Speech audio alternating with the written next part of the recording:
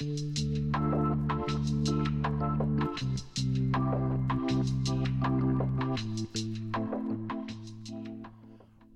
to episode 1 of the BSA Marketing Podcast. I'm sat here at Glossop Gasworks with David Wright, and we're just going to spend the next few minutes talking about websites. So, first of all, hello, David. Good afternoon. How are you doing? Good afternoon. You've talked about websites being more than just a brochure. What do you mean by that? Well, I think that it's fair to say that pretty much everybody, if you're in business these days, you need to have some sort of web presence, because if people want to find out about your business, it's where they're going to go to look. And so, and the way that websites have developed over the last few years, that there is so much opportunity to do more than it just be a static brochure. And because of the way that websites can be evolved and developed and added to on a daily basis, if you like, you've now got the chance to make something that changes as your business changes, so that you can make sure that wherever your business is going, your website or your online brochure, if you like, is changing to keep up with it. So you don't like this idea that a website's a project when that you do it as a big job and everybody focuses on it, and then suddenly there's the big grand reveal and you get everybody round and you press the button and the new website's live and you can get on with your life. No, I just don't think it works like that. I mean, historically, you mentioned earlier about the idea that websites used to be brochures. But and I think that the way people have evolved into building websites has been as if they were a brochure. They're using the same approach. They need a designer, they need a printer, but a website can be so much more dynamic, and I think that it's a shame that it doesn't get used in that more dynamic way. I was talking to somebody the other day, and they said that we were talking about it, and they said, well, so you think really your website should kind of be more like a colleague than a brochure? And I thought that was an interesting angle, because yes, your website is a vital element of your business, and you need to make sure it fits in with everything that you're doing and tells people the right message. So if it's not going to be something that you just sort of build and then you can forget about it, then it's an ongoing thing. So obviously it's going to be an ongoing expense as well, but we'll come back in a little moment and talk about that.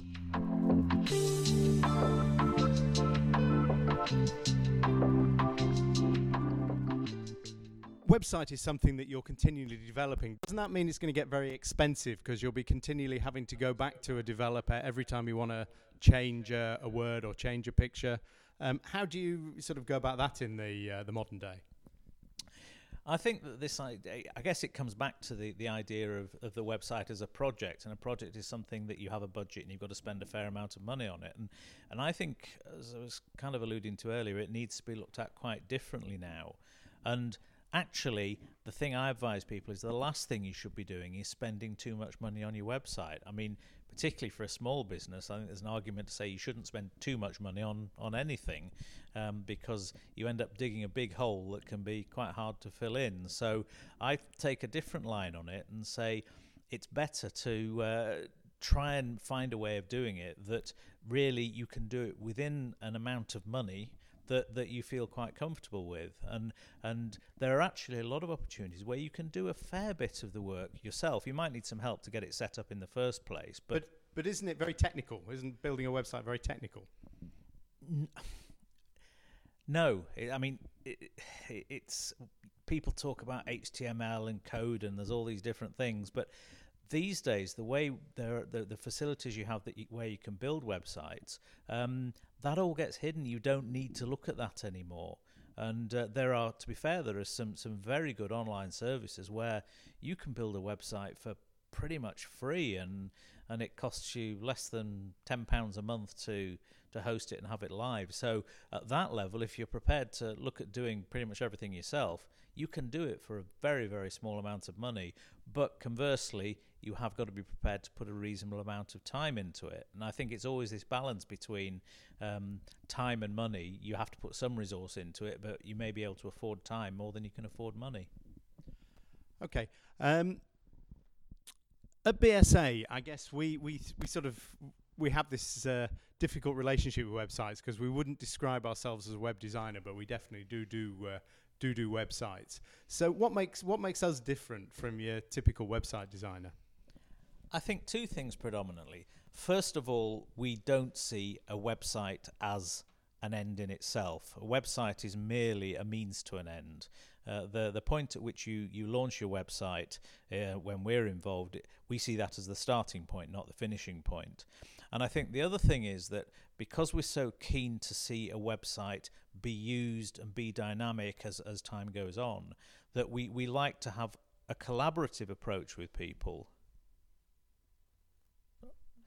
That because we know that people don't want to have to come back to us every time they need to make any changes. So we'd rather have a website that's set up in the first place to make it easy for the day-to-day changes to be done in-house. And we're quite willing to work with people to make sure they know how to do it. But then we're always there in the background if there are more major developments that may be needed once or twice a year, or maybe even less frequently we can step in and help with those more bigger updates as and when required.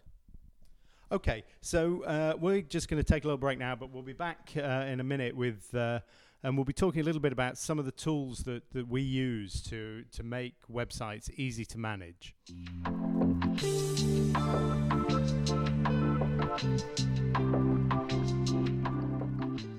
Welcome back. I'm here with David Wright, my fellow director and brother at BSA Marketing. We're talking about websites and how you can make them a part of your day-to-day business rather than just being a big project.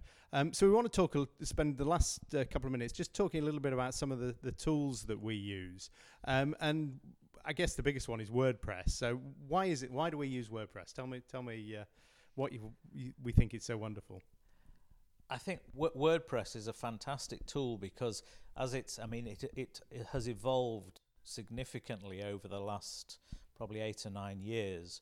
But essentially what it's doing, I talked earlier about the fact that a lot of the traditional technicalities of building a website and code and HTML that often put people off are more and more hidden by WordPress, and WordPress allows you to get on with what you want to do.